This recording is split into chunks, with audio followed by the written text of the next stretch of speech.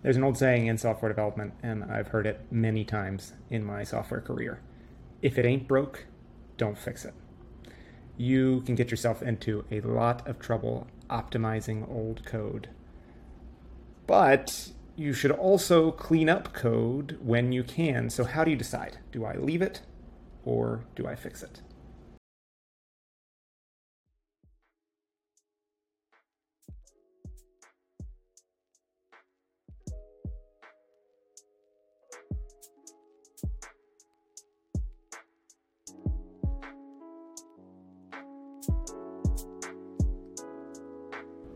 You can often tell when code doesn't have the best design.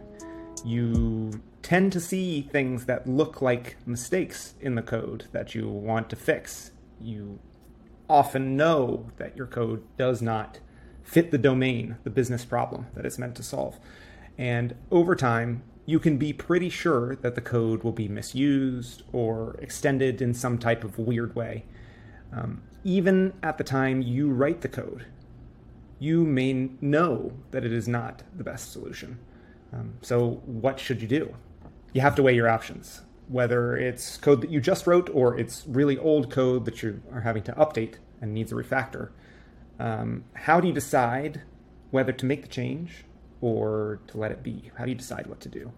On the one hand, the code works. And agile software says that good enough is enough. You should stop when the code's working. You should spend your time on more valuable things. But on the other hand, leaving messy or confusing or poorly designed code is not that nice. It's not great for future developers. It's not great for you working in the code. And plus, when some foundational code, if it's a really important piece of code, is well designed, it makes all your future changes easier. In many cases, these two different paradigms can be a real dilemma. On the one hand, the code works, and we don't need to change it. On the other hand, it would be a lot better if we did change it, if we made it better designed. In the end, software development is all about trade-offs. You will always be making trade-offs in your code. And this is one of those trade-offs. Do I leave it? It's fine. Good enough is enough.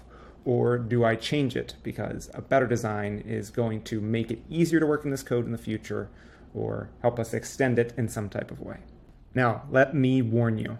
It's often not as easy as it seems. You'll find that foundational code is sometimes complicated for a reason.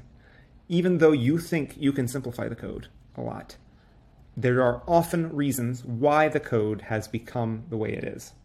At first, maybe it appears like there's a much better way, a way that you could very easily make the code more simple. But as you dive into the refactor, you are likely to uncover some underlying edge cases that you didn't consider, some dependencies or reliances on your code that you didn't know about.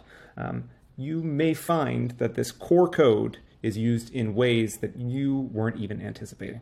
Commonly, the simple cleanup that you undertook begins to unravel. It may take days or weeks of effort just to pick up all the pieces and get the code working again. And is that really worth it?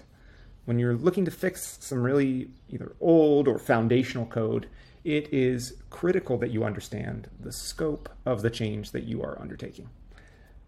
How big will it be? How many parts of the system is it going to touch? How long is it going to take for you to be able to complete the refactor? And sometimes that's really hard to scope out ahead of time because you may not know all the details of why the code became the way it is. I would always say that when you're working with old code or foundational code, you should assume that the refactor, the change that you're trying to make, is going to take probably about twice as long as you think it will. And then you have to ask, if it takes me twice as long, is it still worth it? When you're considering a refactor, you should ask yourself a couple questions. Here's some things to think about before you undertake a big refactor. First, is this code foundational to the application or have a lot of reliances and dependencies?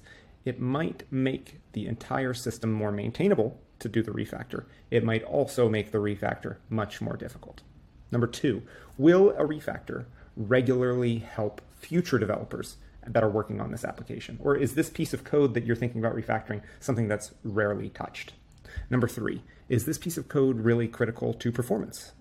Either scalability or response times? Is there a reason why we should refactor it and make it better so that it produces a better experience for users?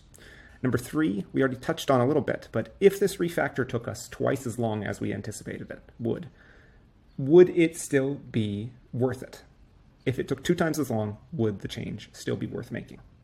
Number 5, is there a smaller effort that I could undertake, some smaller refactor I could do that would get us a portion of the benefit and would also expose me a little bit more to the complexities of changing this code? How can I make small incremental changes instead of undertaking an enormous refactor of the way that the code works? And number 3, if I spend time on this refactor, then I'm necessarily have an opportunity cost. I'm trading off time that I could spend on something else, on a different feature. Is this refactor important enough for me to not work on something else and focus on the refactor?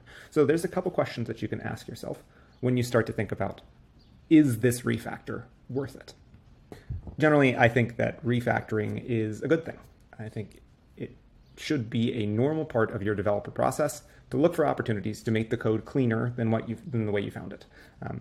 I enjoy making existing code better. I love it when other developers on my team or my company do the work and I get to enjoy the benefits of cleaner code. But I've also worked on teams where the refactors can get out of hand, where people can go rogue on changes that take forever and end up with sprawling pull requests that span hundreds or thousands of lines because they've rewritten so much of the code.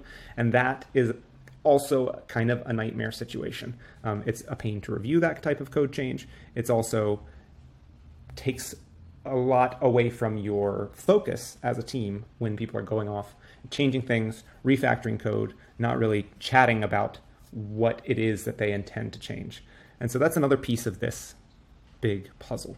You need to chat with your team and figure out, is this a refactor that's worth undertaking? Chat with your team to decide, is there anything that you guys know about this piece of code that I should know before I try to take on a refactor, especially if it's going to be a very large refactor? You want to talk with everybody on your team to decide, is this worth it for us to spend time on? The critical thing is that you want to make sure that your refactors are driving value. So whether that's making it easier for future developers or making it faster for end users, you want your refactors to be valuable, not just a navel-gazing exercise in optimizing code prematurely with no real end benefit to anyone. So think twice before you go into your refactors. Go into your refactors with a clear mind and knowing what the goal is for your refactors. Trying to keep your refactors small in your team will thank you.